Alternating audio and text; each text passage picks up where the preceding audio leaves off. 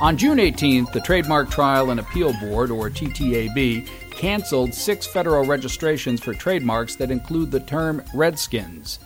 In the case of Blackhorse versus Pro Football, Inc., the TTAB, which is an independent administrative tribunal within the U.S. Patent and Trademark Office, ruled 2-1 in favor of a joint petition filed by 5 Native Americans that the term Redskins is disparaging when used in relation to professional football services. The registrations, however, will remain on the Federal Register of Marks and won't be listed as canceled until after Pro Football, Inc. has had its appeal heard. Finnegan partner Mark Sommers joins us now to discuss the implications of this case and where the controversy goes from here. Mark, this decision was about right to register and not right to use. The difference is significant. Perhaps you could explain. Sure. The right to register is a right granted by the United States Patent and Trademark Office, and it provides certain presumptions. It doesn't give you the right to use. Those are developed under the common law. And the board was quick to point out in their decision that this decision specifically dealt with the right to register and not the right to use, because they could sense the political fallout from the decision, and they wanted to make that clear at the outset. In its decision, the TTAB stated at a minimum, approximately 30% of Native Americans found the term Redskins to be offensive when the respective registrations were issued. What's the evidence to support that claim from so many years ago?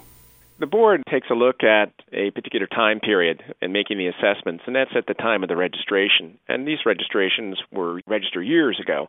And you really can't time travel and go back and ask somebody for direct evidence of what they feel about a particular term. So we rely upon circumstantial evidence.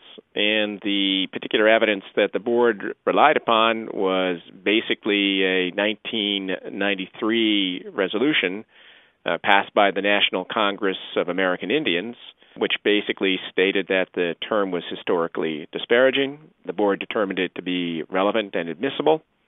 And since the National Congress of American Indians constituted about 30% of the Native American population at that time, the board felt that the particular resolution was clearly probative of the views of Native Americans held at the particular reference time, the time of the registrations. Mark, what options does Redskins owner Daniel Snyder now have?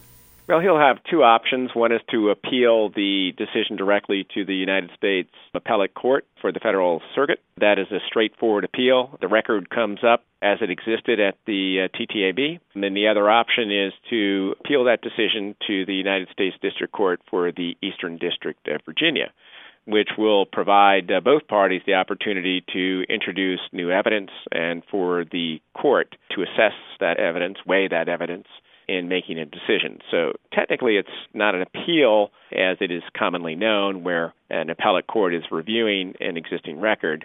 Rather, the parties are provided the opportunity to supplement that record and basically allow the court to make a decision on particular advantageous facts that may not have been developed completely during the board proceeding. A different group of Native Americans filed a similar case in 1992, but that case was later dismissed in the federal courts.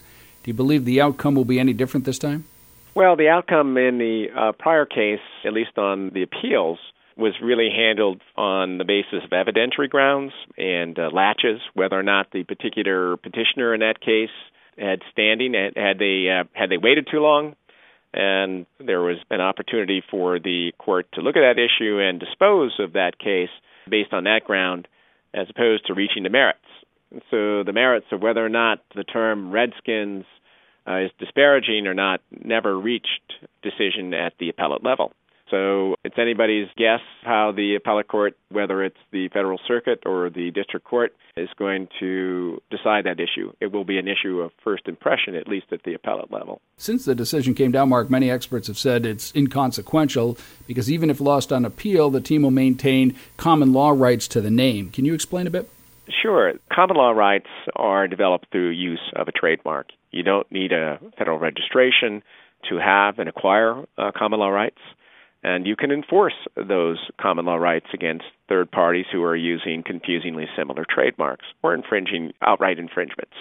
In terms of the legal consequence of the decision, assuming that it's upheld on appeal, is that the Redskins will no longer have the presumptions of ownership afforded by the federal registration and will be left to prove ownership under the common law.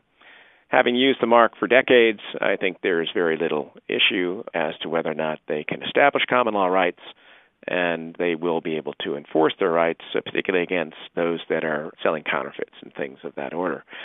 After all, the decision only dealt with the term Redskins and did not deal specifically with the Indian logo, let alone the well-known burgundy and gold colors. In a broader societal context, what role has this case, or others like it, played as a public vehicle to voice objection over terms viewed as disparaging? Generally, trademark law is about consumer protection, and it seeks to avoid confusion and cut down the time that you and I use in making decisions, purchasing decisions. For example, when I look at a particular brand, I don't have to look at anything in the containers. I know what it is, I know what the quality is, and it allows me to quickly make these purchasing decisions and move on. The consumer protection side is to avoid people from confusing other products with that name. And here we are looking or reviewing a particular term and determining whether that term is disparaging or not. And that is more of a social issue. It certainly has nothing to do with consumer protection insofar as this issue is concerned. Rather, it's an issue to determine whether or not a particular term is disparaging. And that is more of a social term. In the gridiron of sport, Redskins means a particular professional football club. In the larger societal context, it weighs in on whether or not that particular term is disparaging to a particular demographic, in this case, Native Americans.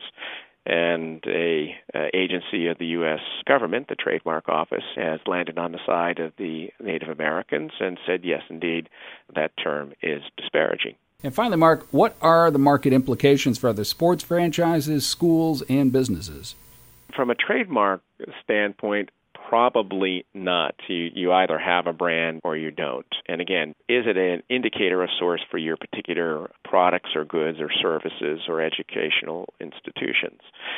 But from the broader context, it could turn into a forum to challenging particular names based on whether or not a particular demographic views it as disparaging.